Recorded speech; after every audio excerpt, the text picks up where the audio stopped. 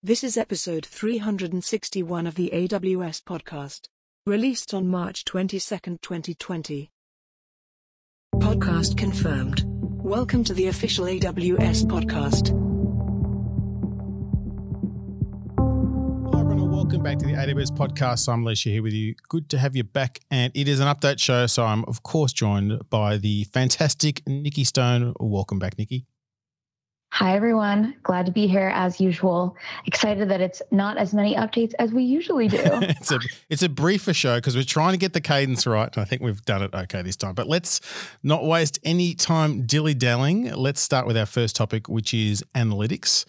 And firstly, there is now column-level access control for Amazon Redshift. So this means that customers can use column-level grant and revoke statements to help them meet their security and compliance needs. So already you have the access to table level access controls. If you need a finer granularity, now you can control which particular columns people can have access to, which is very cool. You can now automate index management with Amazon Elasticsearch service. So the service has now enabled you to automate recurring index management activities. In the past, you had to use tools to manage the data lifecycle inside Elasticsearch. For example, customers would often set up daily indexes for their operational logs, roll them over nightly, or after 30 days, delete the oldest index. Now with index state management, you can just create a policy that will automate these operations based on the index age, size, and other conditions, all from within your Elasticsearch service domain. So that is awesome. And this one is especially cool for Amazon Elasticsearch. There's another update. You can now build k-nearest neighbor similarity search engines with Amazon Elasticsearch. So KNN, if you're not familiar, you can actually search by similarity use cases like product recommendations, fraud detection, image, video, and semantic document retrieval. KNN it's a popular machine learning algorithm. So you can now take advantage of it inside Elasticsearch. And it's built using the lightweight and efficient non-metric space library. It enables high scale, low latency, nearest neighbor search on billions of documents across thousands of dimensions with the same ease as running any regular Elasticsearch query. I think that's really freaking cool. Awesome. Very nice. The Amazon Athena team have been busy, and they've now added support for querying data in S3 buckets using AWS IAM, AWS called via condition key. So this is a new condition key that you might not be familiar with. It's basically for use with all services that make requests using your credentials. And so now Amazon Athena has support for this. So this means that when you submit a query to Athena that scans data from S3, Athena reads the required data from S3 to execute your query on your behalf using SSL encryption. But you may want to provide more restrictive policies on your S3 buckets. So, for example, to only allow data read access from whitelisted IP addresses. Now, previously there was no way to specify access for Athena in this restrictive S3 bucket policy. So you had to just try and scan and you would fail. With this release, you can now easily use the AWS called via key in addition to your existing bucket policy to allow Athena to scan your data in your S3 bucket and execute the query on your behalf. So it's a nice, easy change to make there. Also, Amazon MSK can now stream broker logs to CloudWatch Logs, Amazon S3, or the Amazon Elasticsearch service. You can see it's all coming together in the updates today. So you can now stream Apache Kafka broker logs into those 3 different locations via the Amazon Kinesis Data Firehose. Now, this allows customers to more easily troubleshoot and understand the performance of their applications that use Amazon MSK clusters as a data store. Now, these broker logs are available for both new and existing clusters and can simply be enabled from the console or the CLI. Moving over to the topic of compute, you can now proactively manage your ECR API use with CloudWatch metrics and service quotas. So ECR, Amazon Elastic Container Registry, introduced 3 new enhancements that help you see and proactively manage API usage when pushing and pulling container images. So first, you now get up-to-the-minute API metrics in CloudWatch, usage metrics for the number of times that you push and pull images, giving you that visibility that you might need. Secondly, you can now view approved account level API quotas using the AWS service quotas, so you can easier see and request quota increases from the same place. And lastly, these new API metrics are automatically tracked against your quota, so you can trend and alarm as usage approaches limits, helping you manage utilization and identify anomalous activity. Very, very nice. AWS Parallel Cluster 2.6.0 now has CloudWatch log integration and more. Now, if you're not familiar with AWS Parallel Cluster, it's a fully supported and managed open source cluster management tool that makes it easy for scientists, researchers, and IT administrators to deploy and manage high-performance computing clusters in the AWS cloud. Now, these are typically collections of tightly coupled compute, storage, and networking resources that let you run really large-scale scientific and engineering workloads. Now, some new feature enhancements. It now integrates natively with CloudWatch to send HPC cluster and job scheduler logs to CloudWatch. So that gives you all the options of the good stuff there. DCV on Ubuntu 18 as well. So this is a remote desktop visualization. It now adds that access to Ubuntu 18 and also Amazon Linux 2. FSX for Lustre enhancements. You'll remember that we added some new capabilities to FSX for Lustre to do both scratch space and long-term space, also high burst speeds and a whole bunch of other implementations. That's now fully supported as well. And you can now choose Amazon Linux 2 as your base operating system of choice to run your clusters as well. Now, this is available at no charge. You just pay for the AWS resources used to run your clusters. Another update in the compute zone is AWS Lambda at Edge now supports Node 12.x and Python 3.8. which is very exciting. Nikki is nodding her head in happiness because both these join Node.js 10.x and Python 3.7. Now, this is important because Node.js 12.x is the current long-term support version of Node. It uses the new V8 7.4 engine, better performance, all the good stuff, which we like. Big tick in the box from Nikki. And Python 3.8, I'll give the big tick for Python because I'm a bit of a Pythonista these days. It has a whole bunch of new capabilities and support as well. So this is good to go. So if you want to use the latest and greatest on there, you can. Now, another update is for Amazon Lightsail, and this now supports resource monitoring, alarming, and notifications. And this allows you to set up thresholds for each of those monitored metrics in your Lightsail instances and be alerted if you exceed those by email or SMS. Now, if you are not familiar with Amazon Lightsail, it's kind of a really easy to get started, ticks a lot of boxes for some simple use cases of hosting different kinds of applications, be they CMS type applications, blogging applications, a whole bunch of stuff. It's a very simple sort of 1-2 click type approach. It's a very nifty thing. A lot of customers use it for their own customers to give them access to compute. Moving on to the topic of customer engagement, we have two quick updates here. First, Amazon Pinpoint has added template personalization using machine learning. So Pinpoint has launched a new feature that helps customers personalize their email, SMS, and push messaging templates using dynamic message variables. So you can add dynamic message variables as placeholders within templates and then populate them with content specific to each user. Content can either come from user attributes stored in Pinpoint or a machine learning model created with Amazon Personalize. So if you want to deliver like relevant product recommendations or targeted marketing promotions, you can now use machine learning to select the right content for each of your users. So that's awesome customization for marketing. And Amazon Connect has made it easier to customize the caller experience by adding attributes to existing contact flow blocks. So you can pass variables to the set hold flow block, set whisper flow block, and set customer queue flow block to programmatically adapt and personalize your customer experience. Historically, businesses could branch their logic into their flows to set a customer-specific hold, whisper, or queue flow, but now contact center admins can design the flows that configure the customer experience in real time based on the attributes returned from a Lambda function or the input entered by your end customer, reducing the number of blocks by 40% plus. That's a lot. That's a big reduction. Yeah, it's a nice reduction. Let's move on to the topic of databases, and this one I'm very excited about. The NoSQL Workbench for Amazon DynamoDB is now generally available. So this is a client-side application available for Windows and Mac OS that lets developers build scalable, high-performance data models and simplifies query development and testing. I cannot begin to tell you how much easier this makes life because now you can design your data models in a very visual way. It's got a very rich graphical user interface. You can visualize data. You can perform those operations.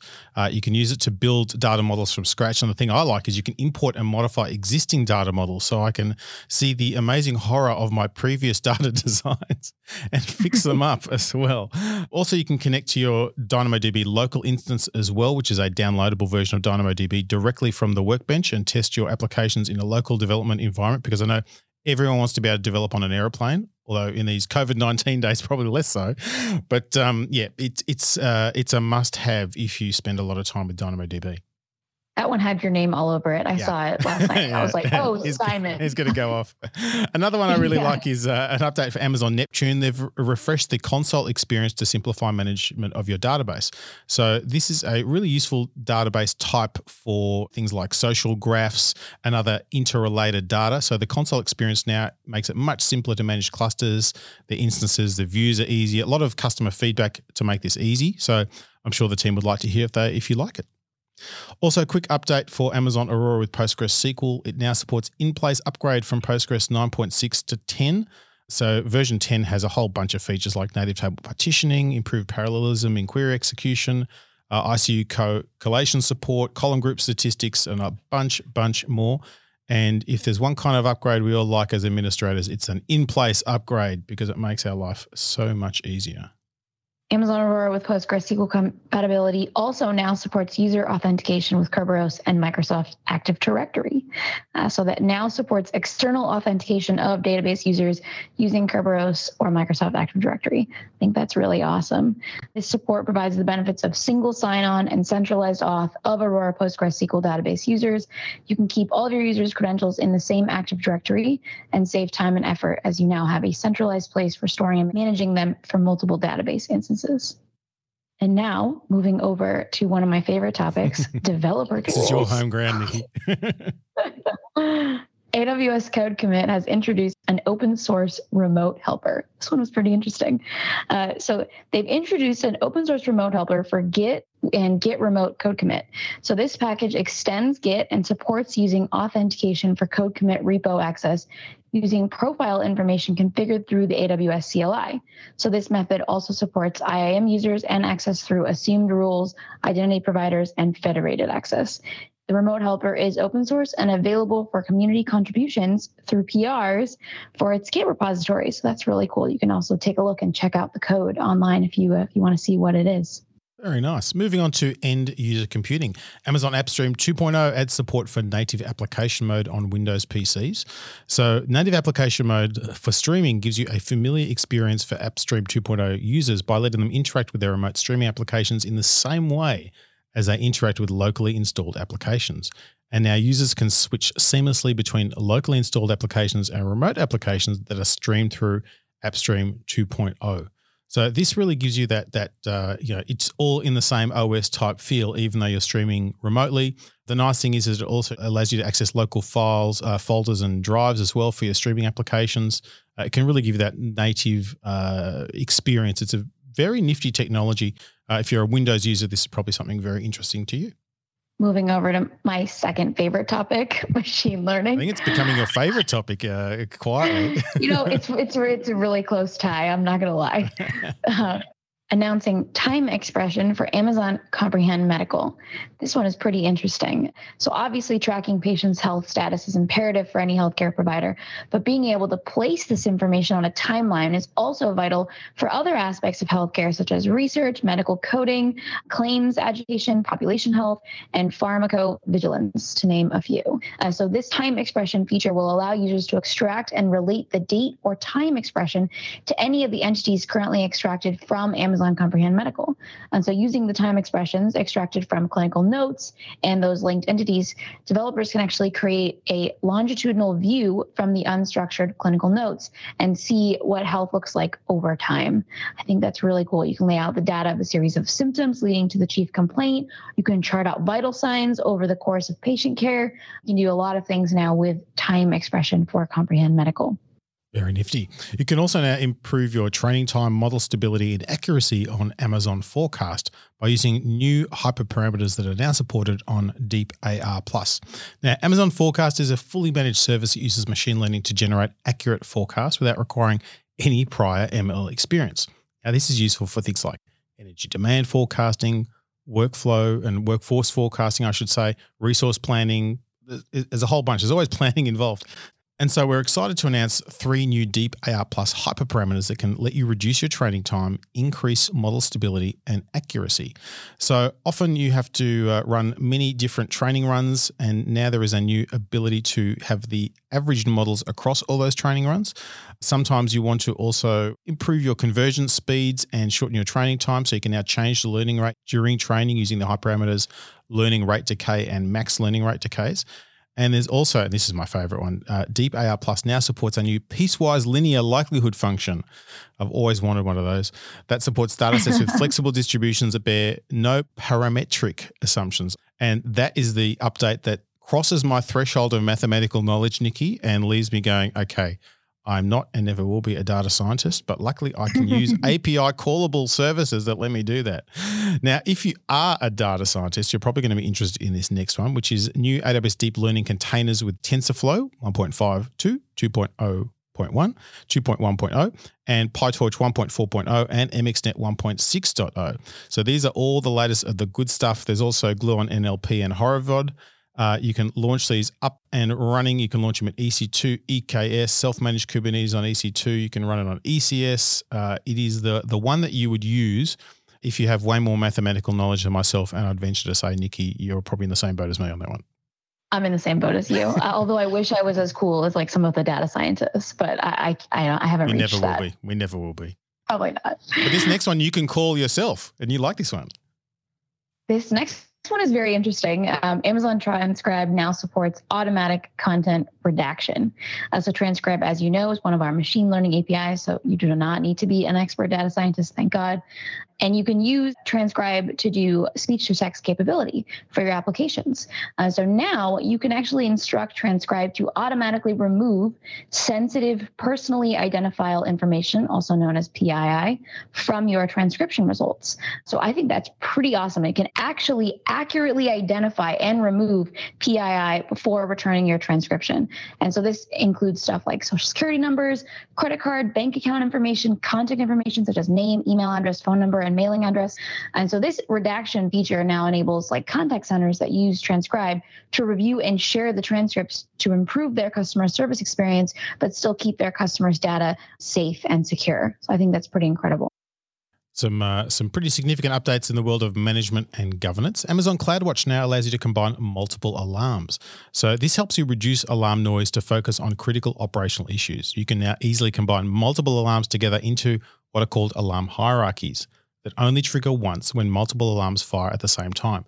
This lets you stay focused on finding the root cause of operational issues and figure out what is going on. If you've ever been in a operational viewpoint and all the alarms are going off, you're like, well, I have no idea what to do now. This lets you quieten it down. Now you can group these into different components like AWS region or availability zone. You can deploy different variations of that based upon your particular use case. The nice thing is that the composite alarms publish to the SNS topics. So you can trigger auto scaling based on the state of multiple alarms, or you can set a different activity based on maybe a Lambda that you need to do. There's a whole bunch of stuff that this really opens up for you. And these are now available in all AWS standard regions as well. Another update is AWS Control Tower now supports single-step account provisioning. So this is really useful through the console. Basically, it lets master account administrators provision new accounts from within that console. You basically just click across to the account factory link and you choose the quick account provisioning link and you assign the email address and away you go. It's literally single step, which is really, really good. Another thing that helps make life a bit easier is AWS Config now has multi-account, multi-region support for advanced query. Now, last year we announced advanced query for AWS Config, which lets you see all the config properties all around your environment using simple SQL-like queries. And I'm a big fan of SQL-like queries.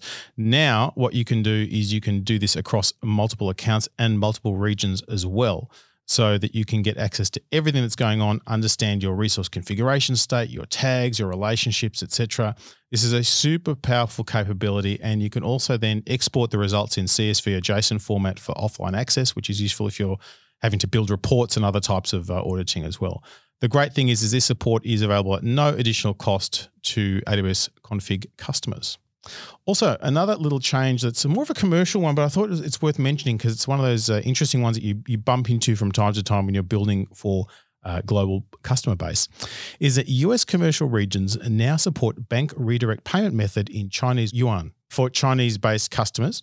And basically what this means is that for China-based customers who use services in US commercial regions can now pay their invoices from Amazon Web Services Incorporated in Chinese yuan through bank redirect payment method. So AWS has partnered with the Lianlian Yingtong Electronic Payment Company, a licensed payment processor in China, to enable China-based customers using services billed by AWS Incorporated to pay their invoices in Chinese yuan through bank redirect payment method. So this is important if you're that sort of person doing that sort of work, so that should make it a little bit easier. And last one on this particular topic is Amazon Managed Cassandra service quota information is now available through service quotas. So if you use that particular service, you can now view and manage your quota information centrally along with all your other AWS services, which also means you can understand where your limits are, what your performance throughput is, etc. And you can understand things like your maximum on-demand read and write operations that you can perform on a table, etc. Moving over to the best topic of the podcast, mobile. The Amplify console has added command line interface for configuring continuous deployment and hosting. So Amplify console is a service inside your AWS service account. And it's now made its fully managed hosting and continuous deployment service available through the Amplify CLI. So previously you had to set it up through the console. Now you can set it up through the CLI. The managed hosting offers benefits such as instantly available CDN, instant cache and validation on code commit, atomic deployments, and easy custom domain setup. And so CLI can now, users can now get the additional benefit of storing the Amplify console resources as infrastructure as code CloudFormation templates, so they can replicate their console hosting config in different accounts or regions. It's pretty cool. Check it out.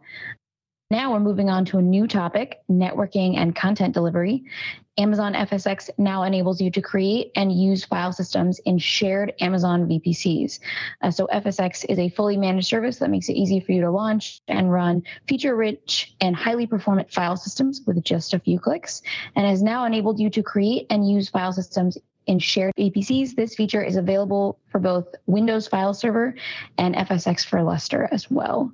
And VPC sharing enables you to reduce the number of VPCs that you need to create and manage. I don't know why I'm struggling to say VPC today, but it's really hard for me. One more quick update. And I was going to say I'm going to take the next one because it doesn't have the word VPC in it, so you can do it, Ikki. One more quick update in this category. AWS Global Accelerator now supports bring your own IP addresses and resource tagging. So starting today, you can now bring your own IP addresses to AWS Global Accelerator to advertise public 24 IP address ranges that you own from edge of the AWS Global Network. Bring your own IP addresses enables you to front your applications in Global Accelerator with your own IP addresses, including addresses that are whitelisted in client applications without making any client-facing changes. This allows you to move all or part of your critical and latency-sensitive apps that use hard-coded IP addresses to AWS with our high availability and performance. You can also use your own IP addresses registered in specific countries with AWS workloads that are hosted globally to satisfy regulatory or compliance requirements. Traffic destined to these IP addresses will be routed to the optimal endpoint by Global Accelerator over the AWS Global Network. That's really, really awesome. And you can also assign tags to accelerators as well. You can use tags to allocate costs to specific accelerators as well as control access to your accelerator. Moving on to the topic of quick starts. So a couple of new quick starts. You can now deploy the new Beaver TLS decrypt on the AWS cloud, which allows you to get complete packet visibility that uses TLS decryption. So this is a really useful open source tool. You can also have a new quick start that deploys Amazon FSx for Windows File Server on AWS. This gets it up and running if you're an IT infrastructure architect, admin, DevOps professional, etc., who wants to set that up. This gets you up and running very, very quickly. Moving on quickly to also security, identity, and compliance. The AWS Secrets Manager now supports larger size for secrets and higher request rates for the Get Secret Value API. So now you can have a secret of up to 64K. I wonder how much exact secret that is. It's like how many secrets can you fit in 64K? But basically this means that you can have secrets that have things like certificates with a long chain of trust. It also now has a higher request rate. So it's now 2,000 requests per second. and you get this automatically in your account. It's pretty nifty, I think you're right. Nikki, this is a good service. If you're trying to build systems that have credentials, this is kind of the way to do it. I just spent my weekend writing a GitHub SSH key rotator with AWS Secrets Manager and Lambda. So yeah, I would say this is a great service. Very, very nice. Moving over to the topic of storage, announcing 36% faster EBS optimized performance on additional AWS Nitro system-based Amazon EC2 instances. So the Nitro system is the underlying platform for the latest generation of EC2 instances that enables you to innovate faster and reduce costs and deliver added benefits like increased security and new instance types. So they announced a 36% increase in EBS optimized performance on EC2 C5, C5D, C5N, M5, M5D, M5N, M5DN, R5, R5D, R5N, R5DN, P3DN, and high memory instances. So that's really awesome. It's also been extended to some additional instances such as G4DN, I3EN, INF1, M5A, M5AD, R5A, R5AD, T3, P3A, and Z1D instances. Importantly, Nikki, how much does that 36% performance increase cost our customers? Nothing. Favorite no price. Addition. You just get it, which I think ties into something we haven't really talked a lot about, which is Nitro, and we should talk about on one of the episodes, is if you can use a Nitro-based system, you should use a Nitro-based system because you just get so much extra goodness from a performance standpoint without having to do any work, which is also my favorite amount of work. Yep. Favorite amount of work and favorite price, free and no work. Yeah. Amazon FSx for Lustre CSI driver now supports some new file system deployment options. So this is related to use for people who are running Kubernetes, running on AWS. This provides support for the new generation FSx for Lustre file system deployment options, which gives you access to high-performance file systems with containers on Amazon EKS and self-managed Kubernetes clusters running on AWS. So previously it was just for sort of scratch space. Now you've got longer-term processing capabilities, persistent file systems, and also replicated data and file servers that are replaced if they fail. Also, there is now a second-generation scratch file system that's designed to better support spiky workloads, so you can burst 6x higher than the baseline as well. Now, all three file system deployment options are supported in the latest version of the CSI driver as well. It also now supports using the AWS KMS to encrypt FSx for Lustre file systems. So if you're in this world, this is a plugin you should be using. And last topic, training and certification. One quick update here. New classroom course called Media Essentials for IT Business Decision Makers. So this is a brand new course. It's a 2-day classroom course, and it's built by the experts at AWS. And it covers the media and cloud fundamentals that can empower you to develop a cloud migration strategy for all media workflows. So this covers important concepts like video processing, compression, delivery, as well as different variables that can impact your migration decisions. You can explore real-world examples of hybrid and cloud use cases for media services like Elemental, Media Live, Media Convert, and Media Tailor. This awesome course, 2-day course for IT business decision makers. And that concludes today's updates. It does indeed. So, Nikki, how do people find you if they want to track you down? You can track me down on my Twitter. My Twitter is just my name as an ornym, so like your knee and a key, 23. And please tweet at me, DM me. I answer all of my DMs on Twitter. And please give us feedback on the podcast, what you like to see more of, what you don't like. We love to hear from you. Indeed, we do. The other place to do that is awspodcast@amazon.com. We do love all the feedback. We do take it on board and we try and make the podcast better for you. Nikki, thanks again for making this update show happen. No problem. My pleasure. I mean, I didn't move from my couch, so all good. Big ask. Huge ask of you. Yeah. And thanks everyone for listening, and look forward to hearing from you next time. Please do tell others about the podcast. And until next time, keep on building.